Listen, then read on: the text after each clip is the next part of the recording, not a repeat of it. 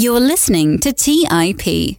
Welcome to the Millennial Investing Podcast. I'm your host, Clay Fink, and today is another release of our mini episode series we send out to you all every Saturday. This is the episode where it is just me diving into a specific topic to help you become a better investor. With that, let's dive right in. You're listening to Millennial Investing by the Investors Podcast Network, where your hosts, Robert Leonard and Clay Fink, interview successful entrepreneurs, business leaders, and investors to help educate and inspire the millennial generation.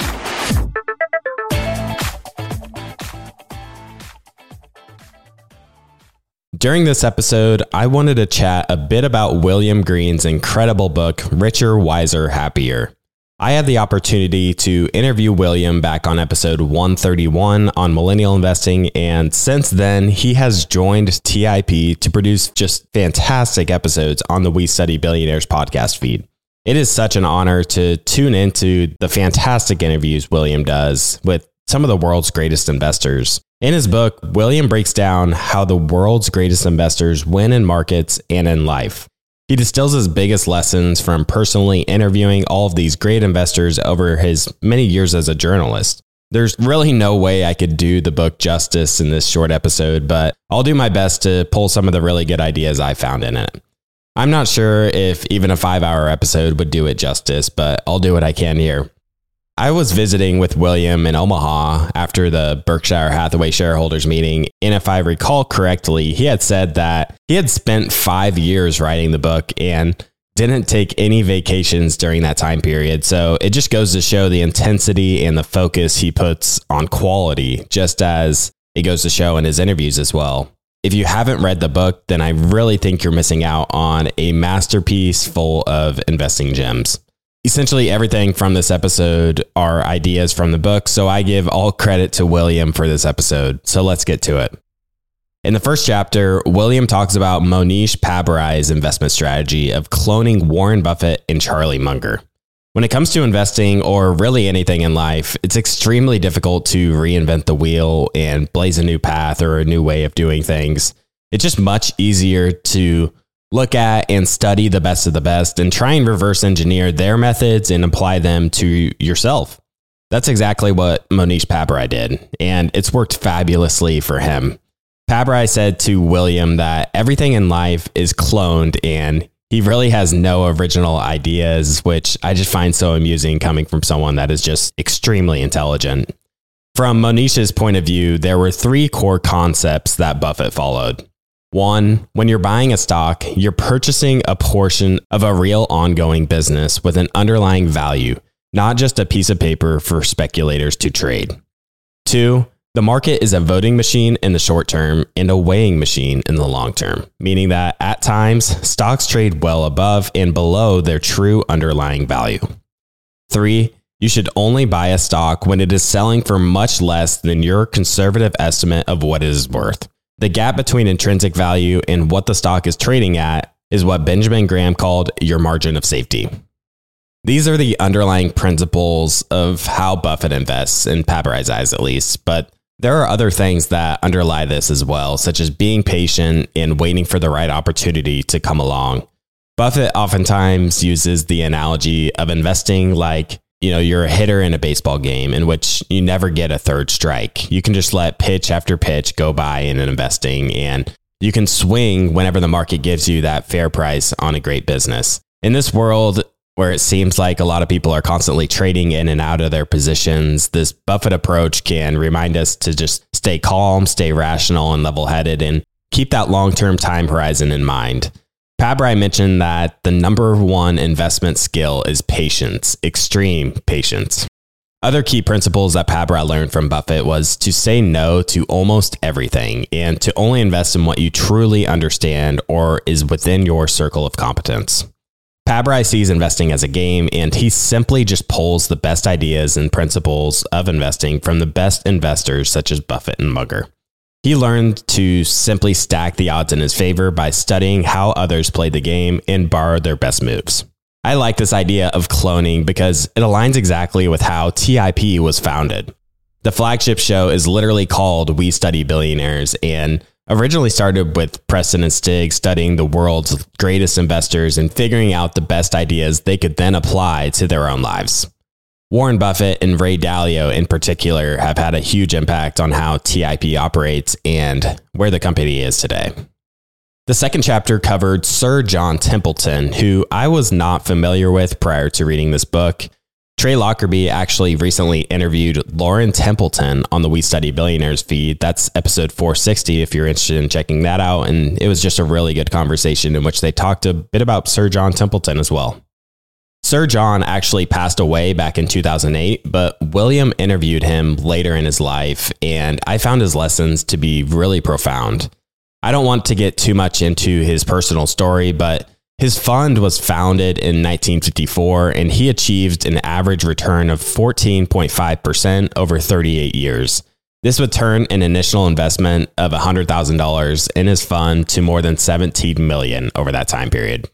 The theme of the chapter on Templeton was this willingness to be lonely. Not lonely in the sense that you shouldn't ever enjoy anyone's company, but lonely in the sense that to beat the market, you're going to have to hold differing opinions than many other investors. He just sees the world differently than others and is willing to blaze a new path for himself. Most people are much more comfortable just sticking with the crowd or just following what all of their friends are doing on Twitter. You can't be overly influenced by what other people think, and I think you really have to develop a really strong ability to just think for yourself.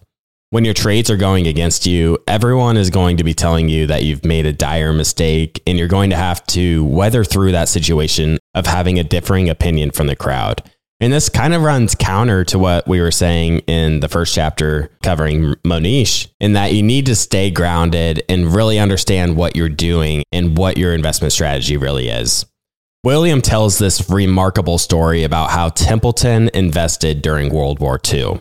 He found 104 American companies that were hurt so badly from the Great Depression that the stocks were trading at less than $1 per share. So Templeton called his broker and told him to put $100 into each of these 104 companies. The broker told him that this was a very unusual order, so he put it through, except the broker decided not to buy 37 of the companies because they were already in bankruptcy. And Templeton goes, no. Don't eliminate those. They may recover. So he put $100 into each of these 104 companies. And Templeton said that if these beaten down stocks are able to simply survive, they have tremendous upside potential because the sentiment in the stock market was so poor at that time. Then a few years later in 1942, Templeton liquidated those holdings. 100 of the 104 companies ended up turning him a profit, and on average, he had made roughly 5 times his money.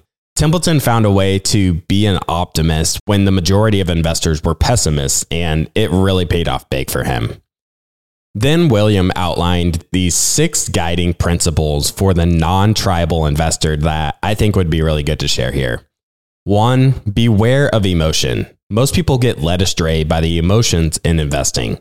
Don't get led astray by being excessively careless or optimistic when you have big profits, and by getting excessively pessimistic and too cautious when you have big losses. 2, beware of your own ignorance, which is probably even bigger than emotion. So many people buy something with the tiniest amount of information. They don't really understand what they are buying.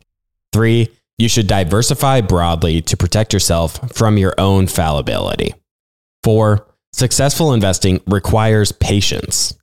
5, the best way to find bargains is to study which assets have performed most dismally in the last 5 years, then to assess whether the cause of those woes is temporary or permanent. 6, one of the most important things as an investor is not to chase fads. These are all just terrific lessons that I thought were worth sharing from the book. Templeton seems to try and be the contrarian in the room, and it reminds me of Buffett's lesson to be greedy when others are fearful, and fearful when others are greedy.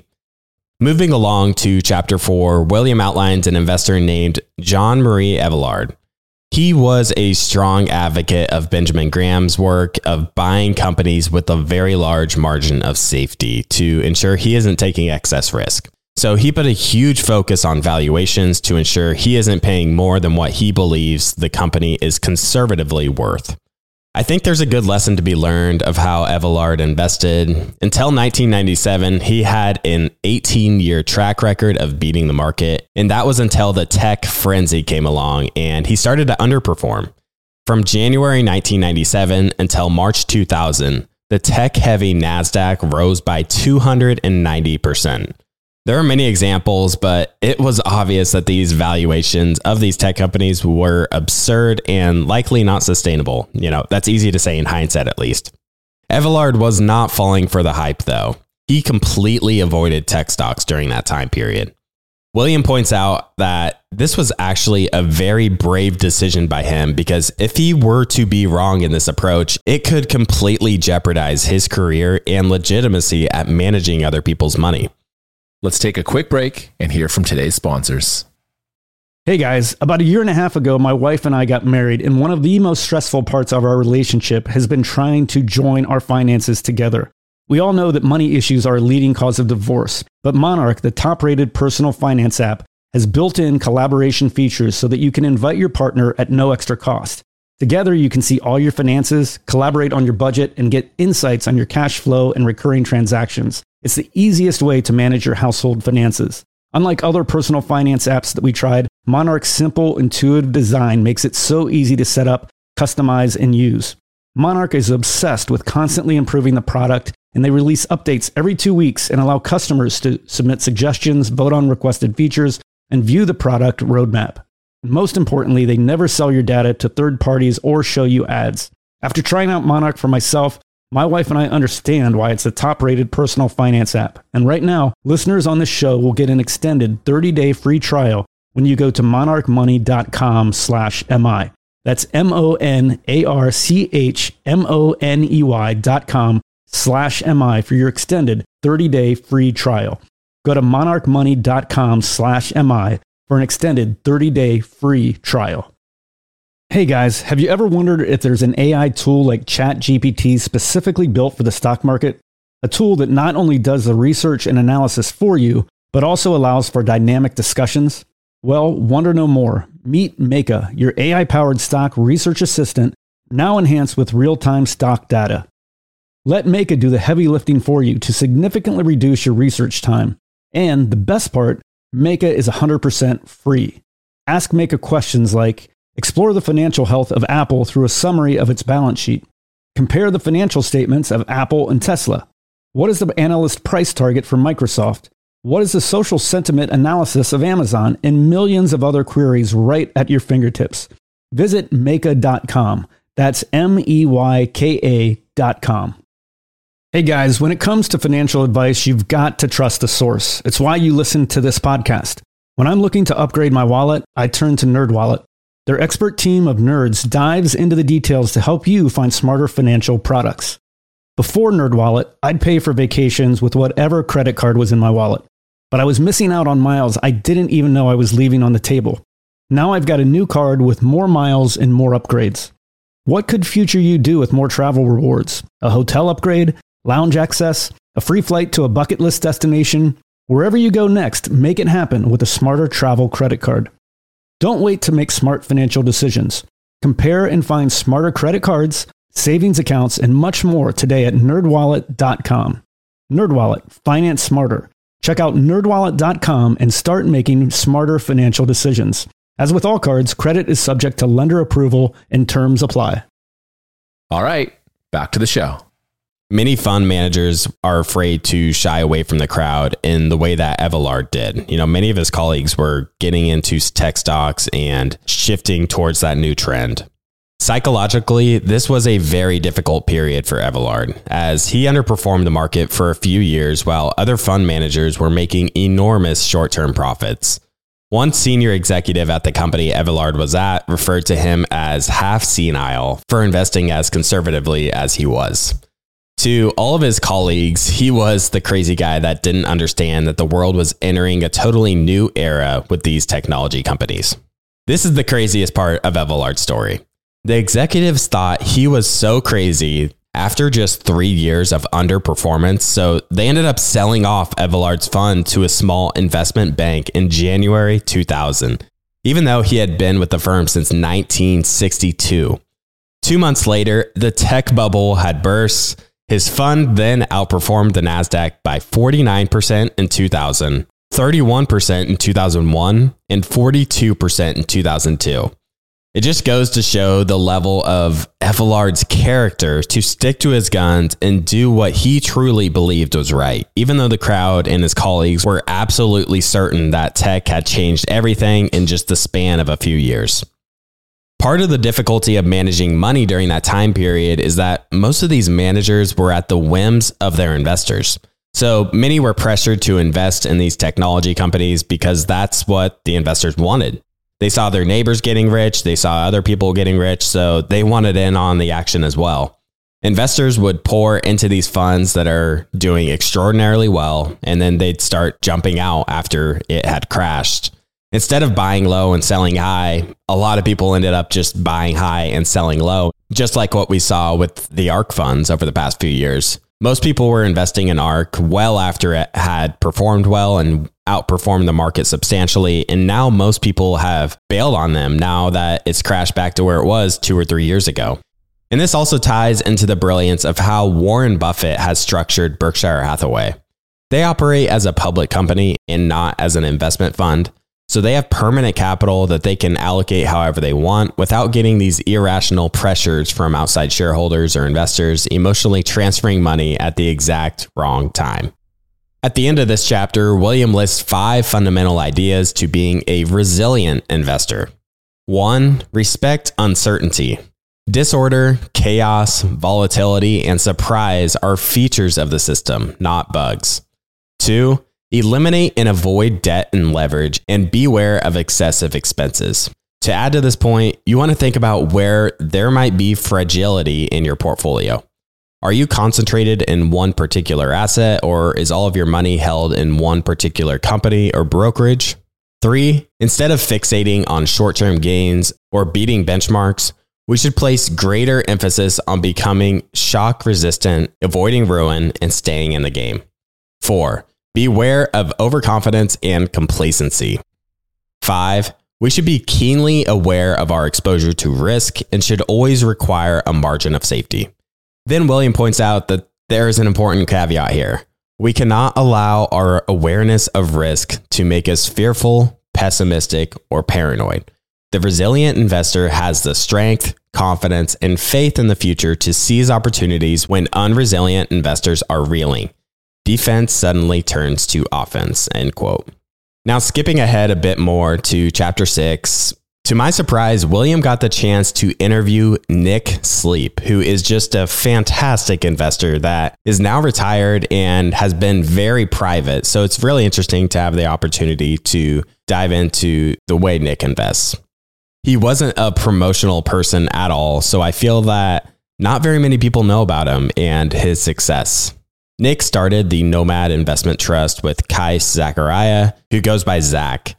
They started the fund back in 2001 and retired the fund in just 2014, so it didn't have a really long shelf life. And during that time, their fund returned 18.4% after fees. In 2014, they returned the shareholders their money and hung up the towel as investment managers. William put it that they treated this venture as a test for how they invest, think, and behave in the most high quality way. The way Sleep put it, Nomad means far more to us than simply managing a fund. Nomad is a rational, metaphysical, almost spiritual journey, end quote. I can't help but admire Nick and Zach's focus on quality and producing superb long-term returns with a huge focus on quality and a huge focus on long-term investments. They even required their investors to sign a document that made them acknowledge that their fund is inappropriate for anyone with a time horizon of less than 5 years. Instead of focusing on short-term problems, they focused on questions such as, is this company strengthening its relationship with customers by providing superior products, low prices, and efficient service? Is the CEO allocating capital in a rational way that will enhance the company's long-term value? Is the company underpaying employees, mistreating suppliers, violating its customers' trusts, or engaging in any short-sighted behavior that could jeopardize its eventual greatness?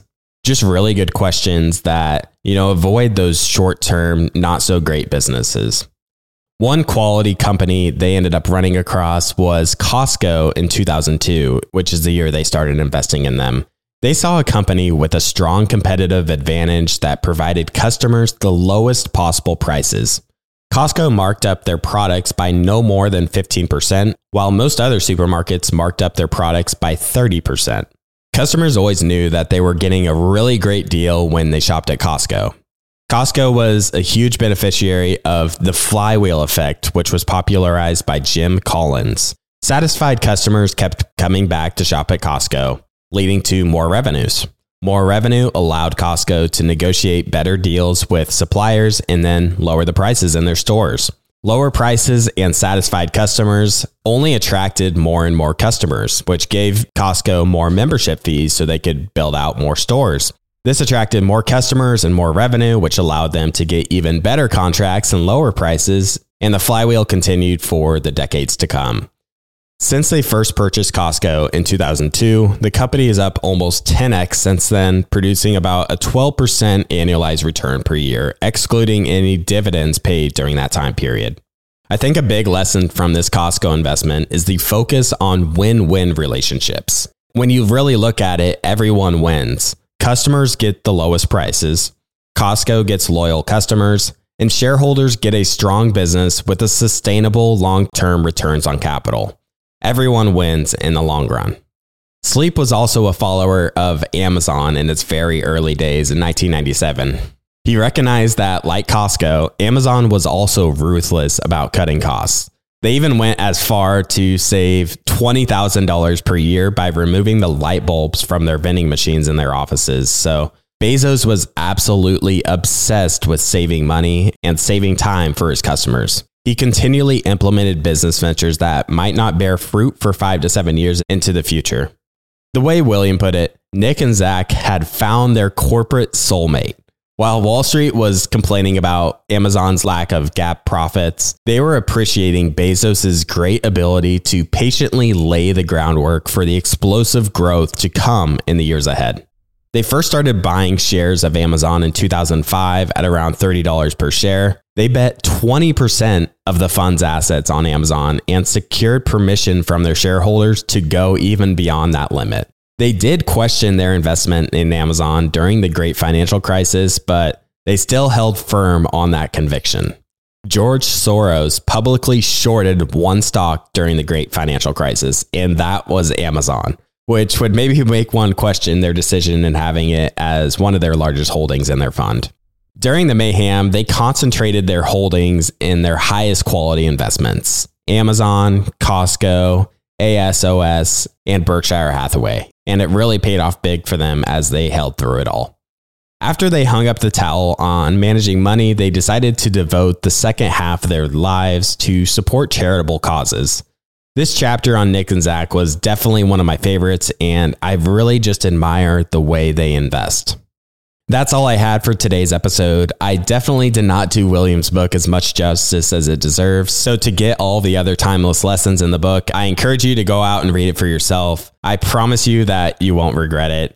I'll also link the interview I did with William, as well as the brilliant podcast that William is now the host of. If you guys have any questions related to anything I discussed during this episode, feel free to reach out to me. My email is clay@theinvestorspodcast.com. And on Twitter, my username is @clay_fink. Thanks for tuning in. Thank you for listening to TIP. Make sure to subscribe to We Study Billionaires by the Investors Podcast Network. Every Wednesday, we teach you about Bitcoin, and every Saturday, we study billionaires and the financial markets. To access our show notes, transcripts, or courses, go to theinvestorspodcast.com. This show is for entertainment purposes only. Before making any decision, consult a professional. This show is copyrighted by the Investors Podcast Network. Written permission must be granted before syndication or rebroadcasting.